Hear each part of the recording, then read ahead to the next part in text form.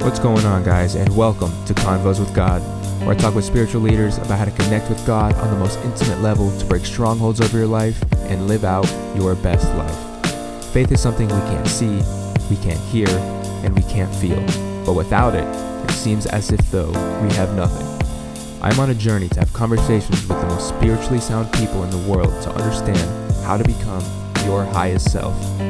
On this episode, I talk with Gabe Galvez, a pastor, entrepreneur, and music producer. Gabe is currently planting 2 churches in South Florida, one primarily Spanish and one primarily English. I met Gabe about a year ago, and it's been so cool to watch this guy at work. Gabe's combination of humility, poise, and wisdom is a breath of fresh air, and his perspective on life is something we all can learn from. A tried and true man of God.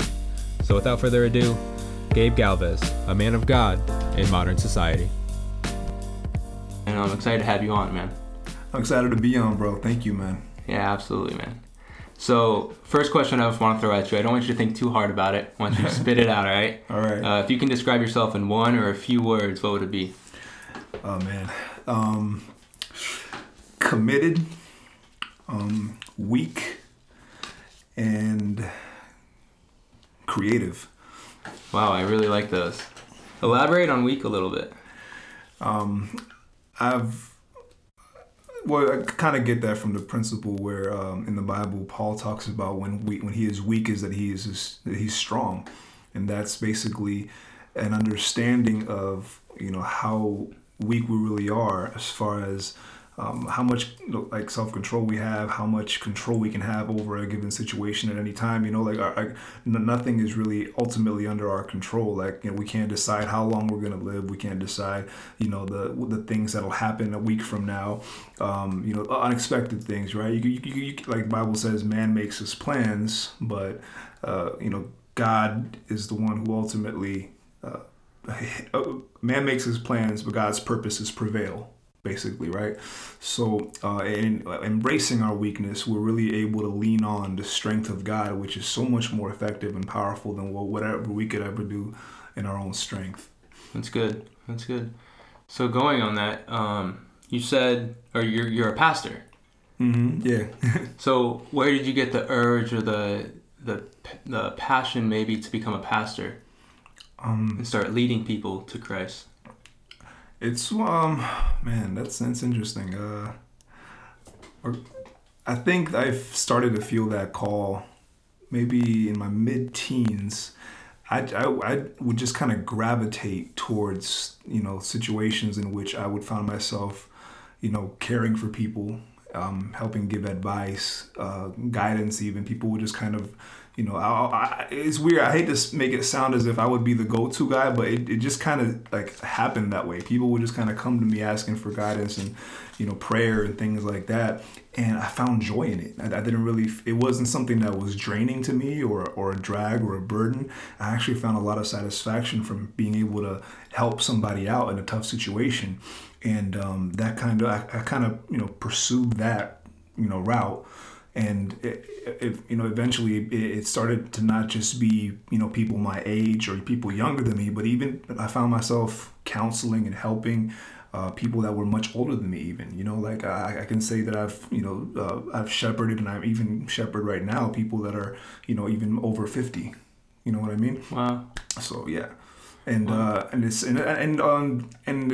I think what kind of made it more real was the fact that like the pastors and elders and leaders that I looked up to, they kind of confirmed my gifts along the way, and they kind of called it out on me, drew it out of me even more to kind of help me walk more confidently in it and not just, be apprehensive about it in certain cases.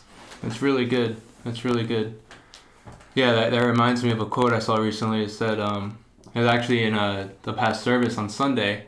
He said, in order to be a leader, you have to learn how to follow, Mm-hmm. And there's a lot of power in what you said about being weak, being confident in your weakness and knowing who you're following, and that is a leadership mentality. And I could definitely see that from you.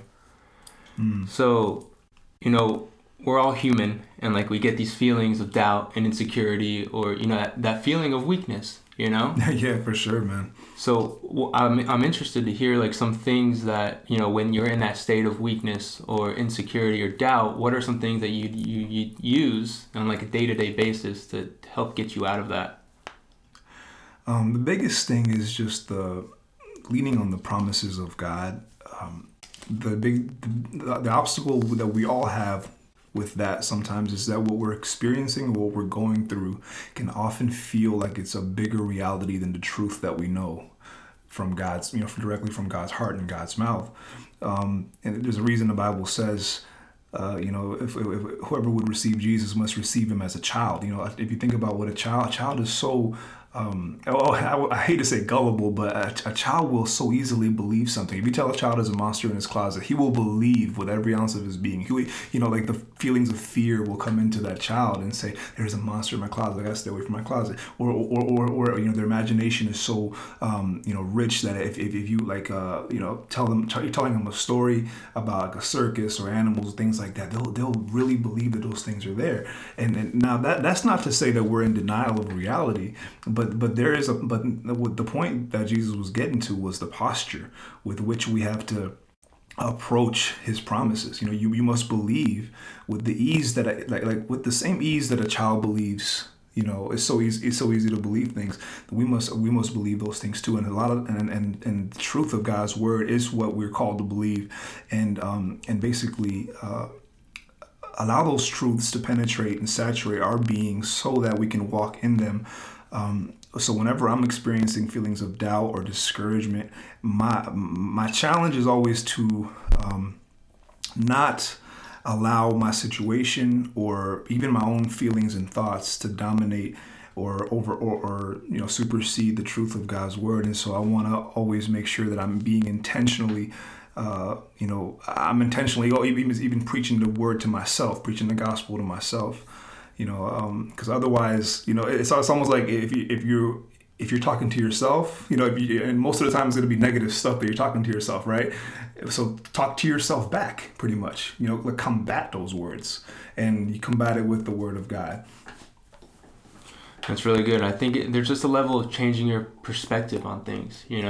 We can be experiencing the same emotions and feelings, but if we have the right perspective and we're able to take ourselves out of our current problems or circumstances, we're able to see the joy in that, or we're able to feel the joy even though we're going through something that's tough. Yeah, for sure, man. Absolutely. So taking a step back out of individuals and stuff like that, how do you feel about the state of the world right now in like 2019 on like a global scale, maybe? Oh man, that's a loaded question there.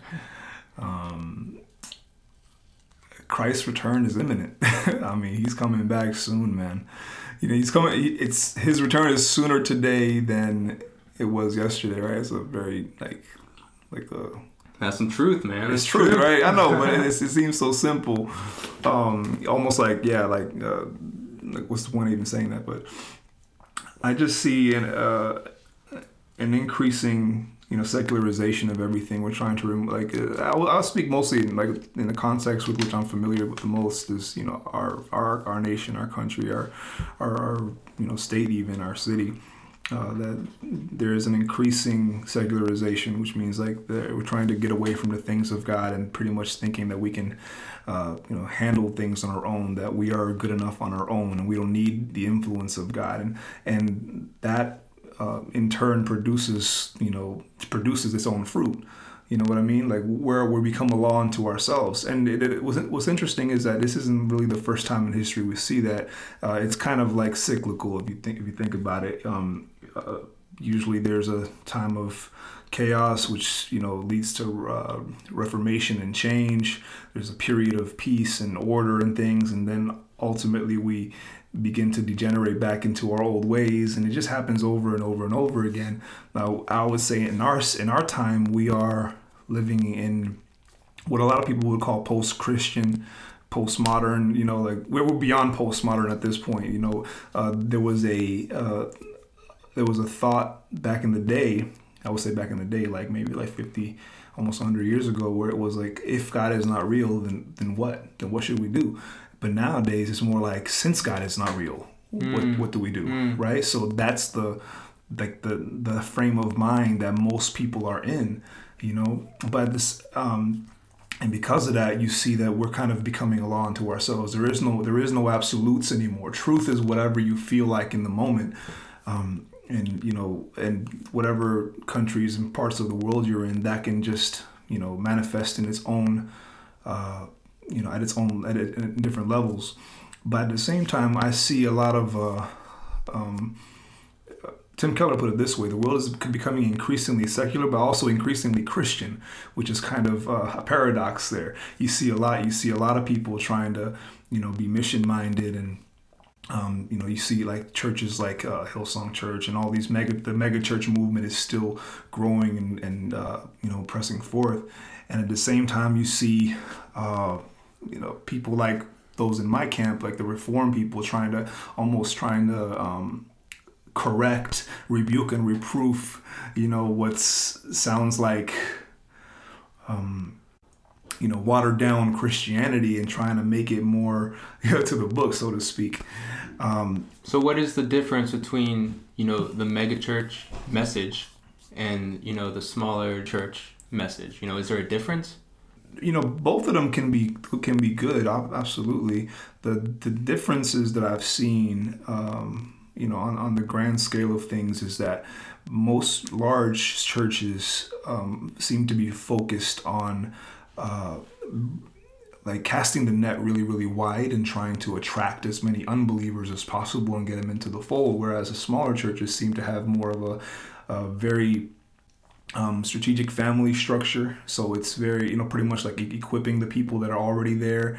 And it's not a perfect, because it's people that are, doing this, that are building the church. It's not perfect in any means.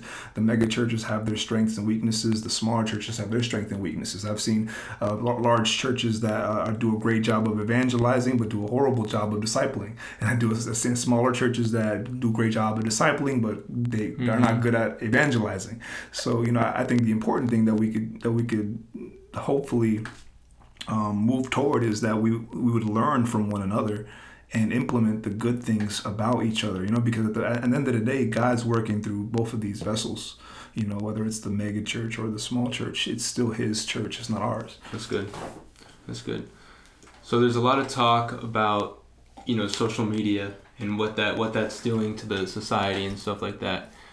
What role do you see that playing in faith, or, more generally the state of the world, Can you see social media being a positive?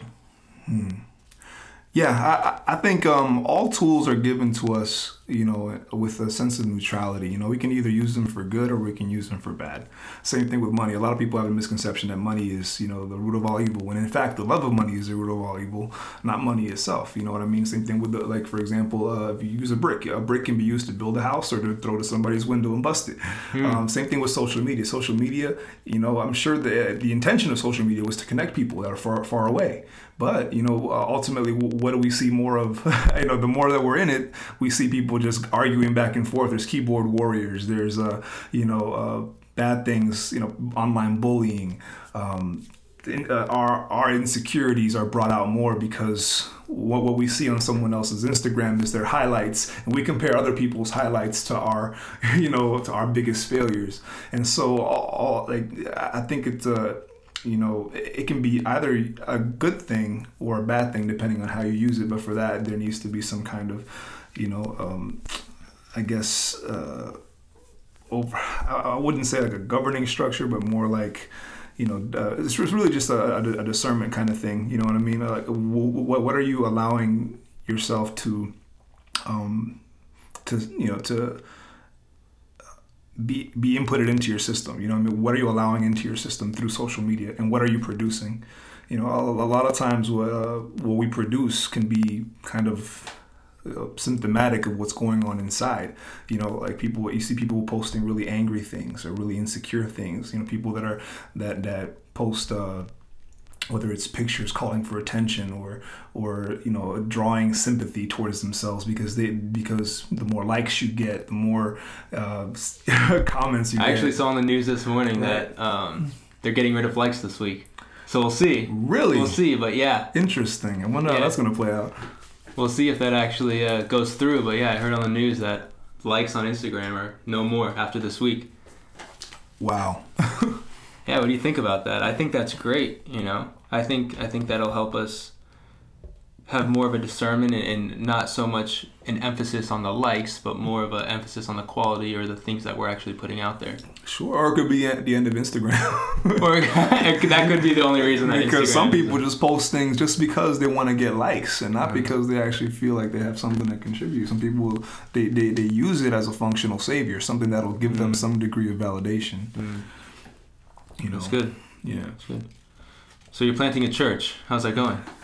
Man, that is a blessing and it's also a challenge. I think the call to plant churches is absolutely important. You know what I mean? It's we need to be, you know, building God's kingdom on the earth. Okay, like I felt that particular call near the end of 2018. Yeah, 2018.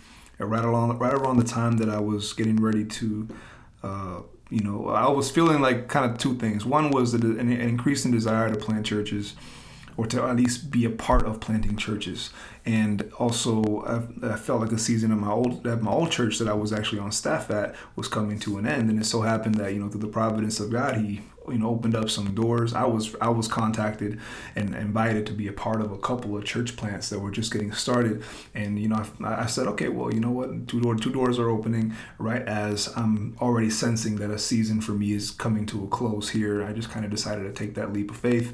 You know, wasn't really exactly sure what I would do about income and work, but, you know, God's been providing up until now, and I would say abundantly so. So as far as, you know, like the internal workings of that, I think it's really been really cool.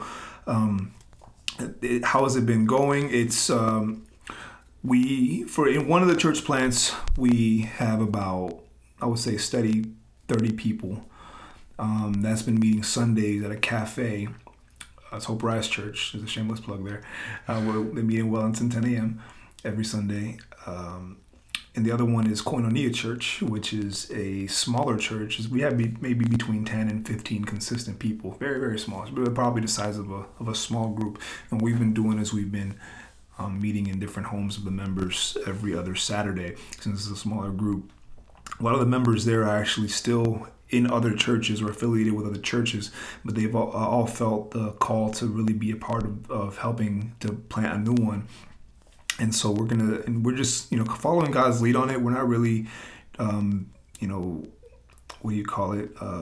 We're taking it easy, but we're also trying to be a little more strategic with our approach to do it. We're trying to kind of implement cultural things into this particular church, into both of them really, because they're so brand new that, you know, we want to make sure that we are intentionally, you know, building a culture, building you know, a community that's on mission, that it is serious about learning the Word of God. And so, yeah, man, I think it's been going great. It's been going great. Awesome, man. So you said Hope Rising? Hope Arise. Hope Arise. Oh, that's a good. I like that name. Yeah. And then the second one is Koinonia. Koinonia. Yep. What does that mean? Is that Spanish? No, koinonia is actually a Greek word. It's a Koine Greek word, which means godly fellowship, basically. So it's like the ideal of God's ideal of fellowship among believers, among brothers and sisters in Christ. And it's just thought it sounded cool. A lot of people ask about that though. It is cool. So let's dive into that. Honestly, that definitely is a topic of conversation for me, and one that we've talked about previously. What is the, you know, God's perception of fellowship, you know, among Christians or among people, you know? Yeah.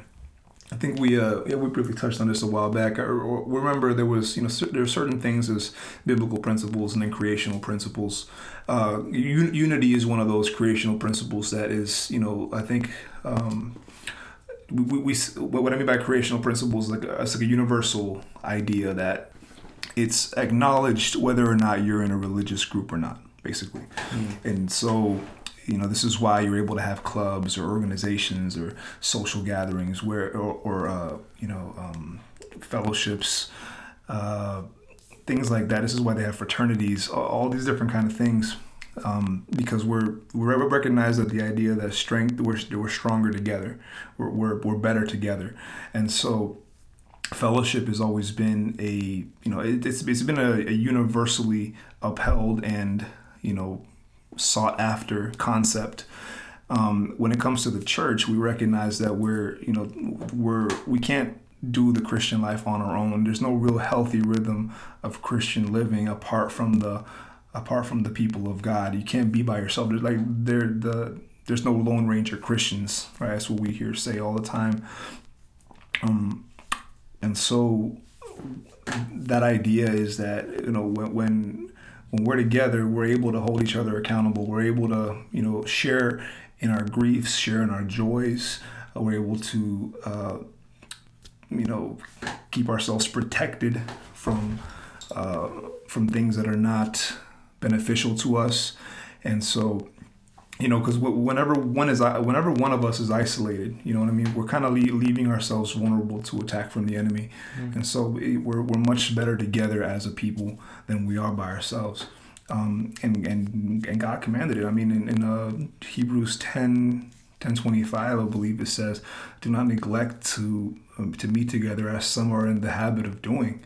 There is a call to be a part of a local body of believers. There's nobody can say, "I love Jesus, but I don't love the church." A person who says that is really just exemplifying immaturity, and at the very worst, unbelief. They don't really understand what they've been called to. Just in the same way that when we're born into a family. When we're born again, we're also born into a family. That's the family of God. I like that a lot. So there's this importance of fellowship, right? But there's also this importance of solitude that is taught as well. It's good. Let's touch on that a little bit and talk about how to balance those two. Yeah, I think depending on the kind of wiring you may have as an individual, that'll come either easier or harder for you. I know, for example, if you're introverted, you may have an easier time getting in a room by yourself and studying the word, reading the word, and praying. But if you're like an extrovert like me, you feel more recharged and energized and fueled up when you're around people. And usually people like myself have a harder time just getting alone and for long periods of time in prayer or in study. I mean, so I really have to make an intentional effort to get into a healthy rhythm of devotion with reading my Bible and praying. Get into my prayer closet, so to speak. But it is absolutely important. We need to pursue time alone with God, just in the same way that for example, if you're in a relationship, if you're like in a husband and wife relationship, you need to have date nights. You need to have time where there's intimacy, times where there's growth, times where there's communication, one-on-one. There's a lot of one-on-one there. In discipleship relationships, same thing. It's not always going to be corporate. It's not always going to be a small group or Bible study. Sometimes it's just one-on-one mentoring or discipling relationships. In the same way, we need to pursue time alone with God, where He can speak to us through His Word and we can speak to Him through prayer. Is there a time when let's say we're having an off week or we're having an off day, or there's something going on internally within us?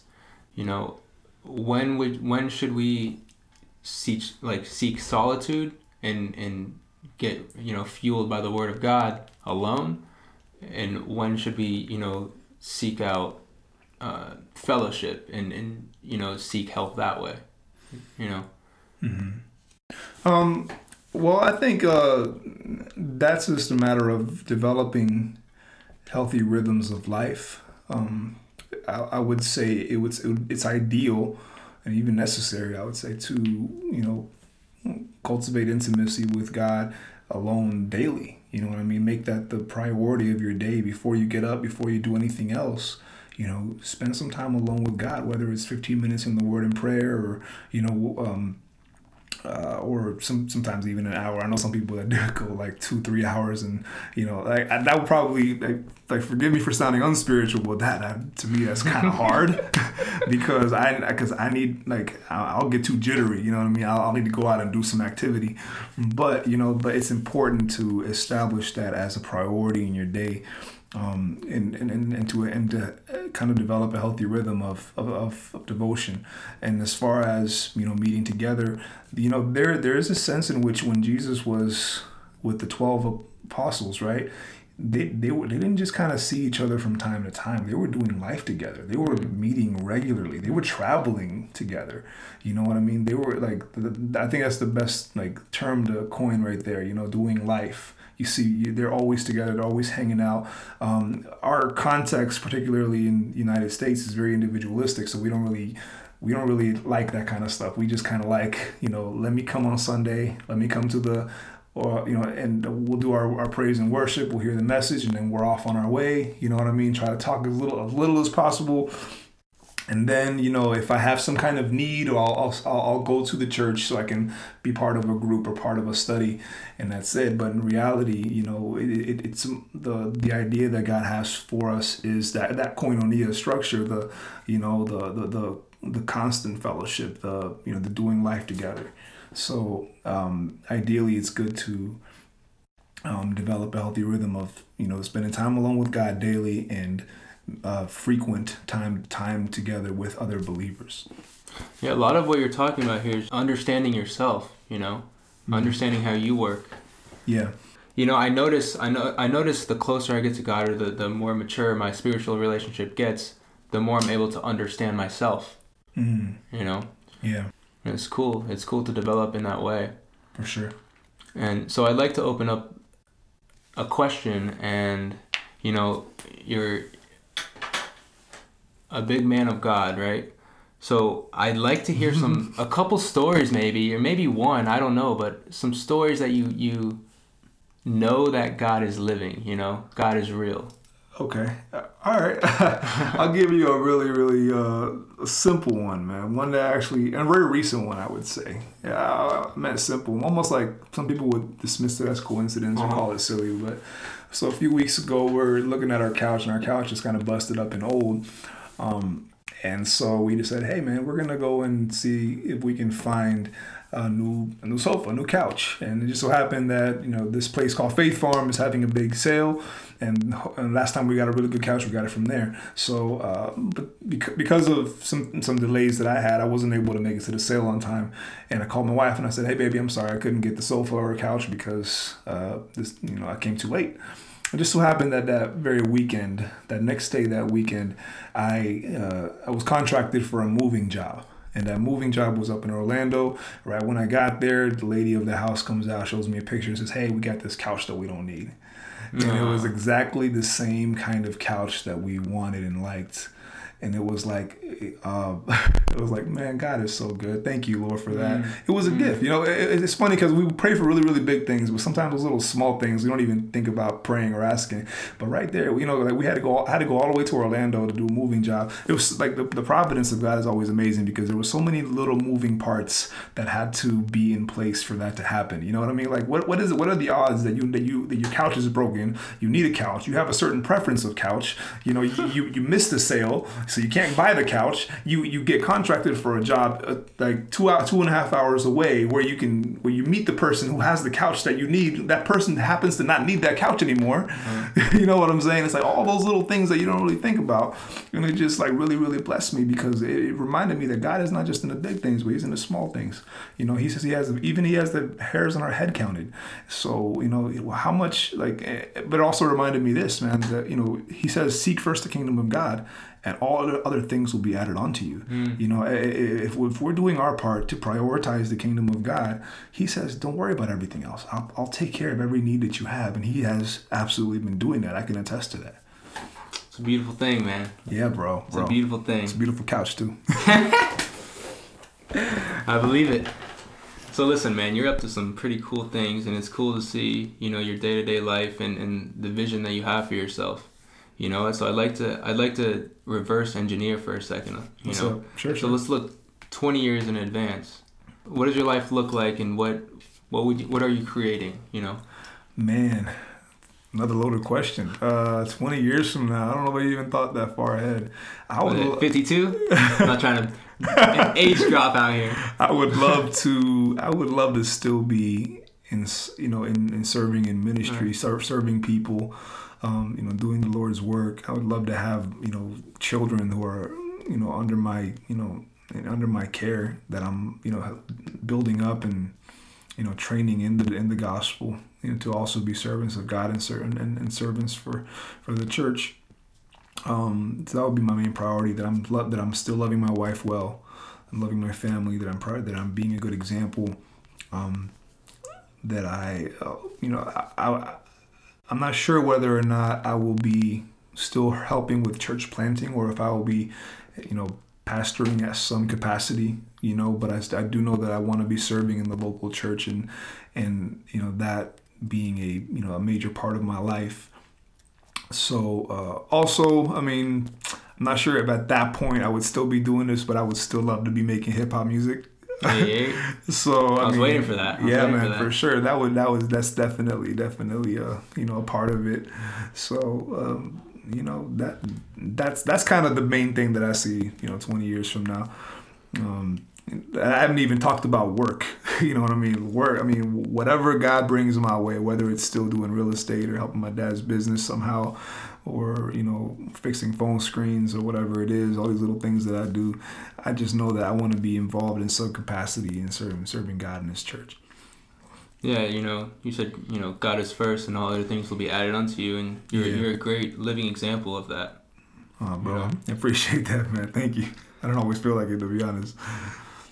Well, the humbleness, it's the humbleness, the weakness, your willingness to follow even when times are tough. That makes you such a good follower, and vice versa, a leader at the same time, Glory to God, bro.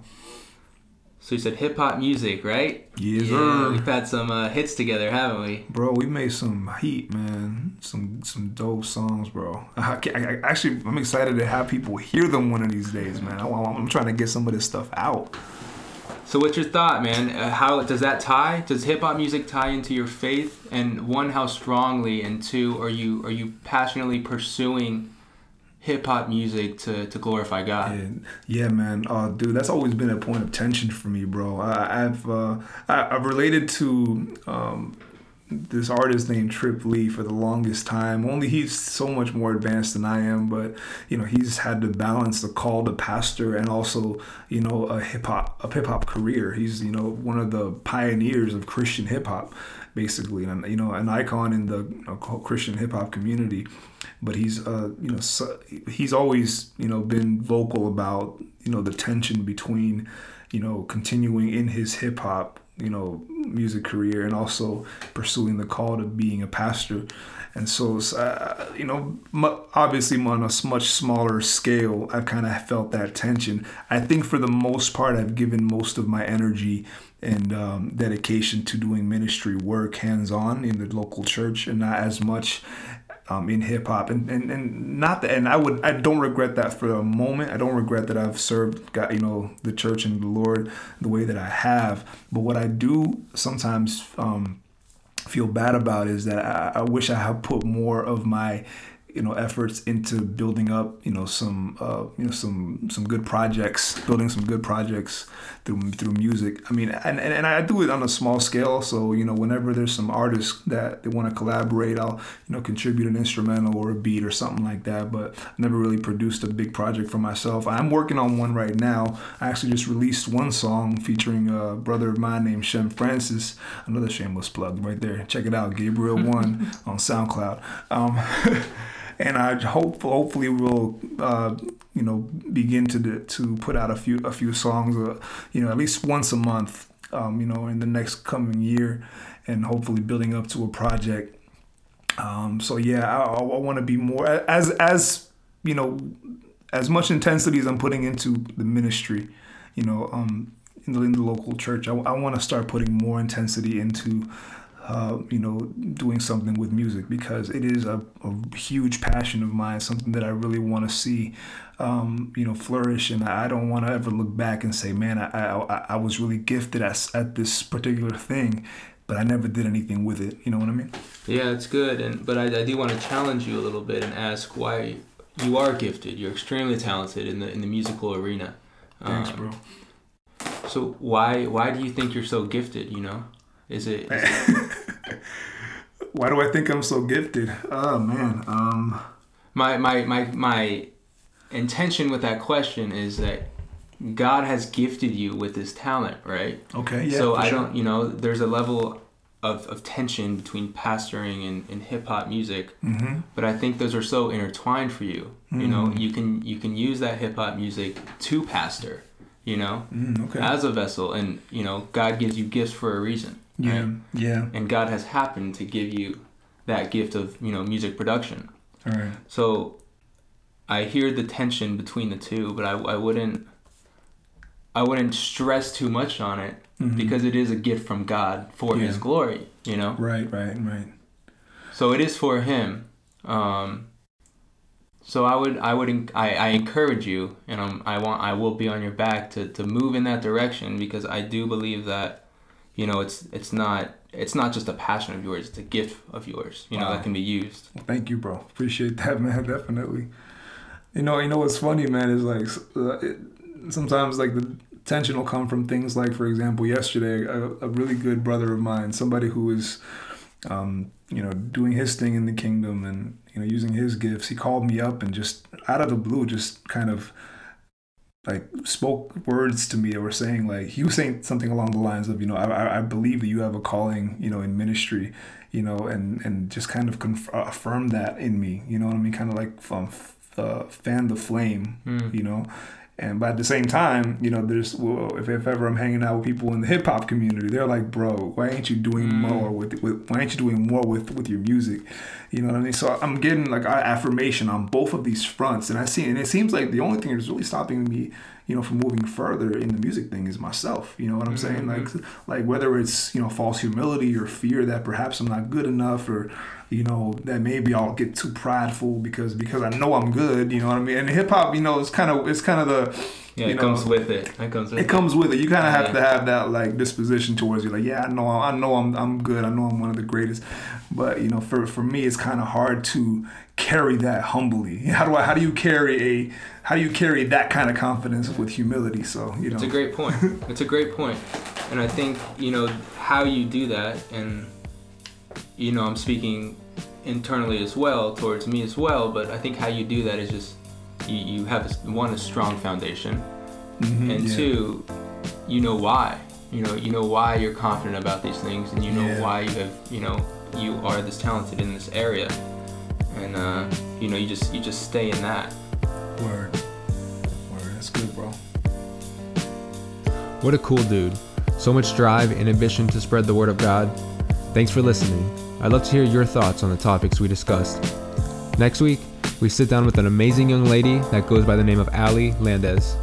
Ali is from Pennsylvania, and 2 years ago, she found herself in Florida recovering from an eating disorder. Fast forward to today, she's going to school to study to become a pastoral counselor to help people find the freedom that she has found. Such an inspiring journey full of so much hope, healing, and courage. You're not going to want to miss this one. Go ahead and subscribe, and I'll send it over to you next week. That's it for now. Thanks for listening to Convos with God.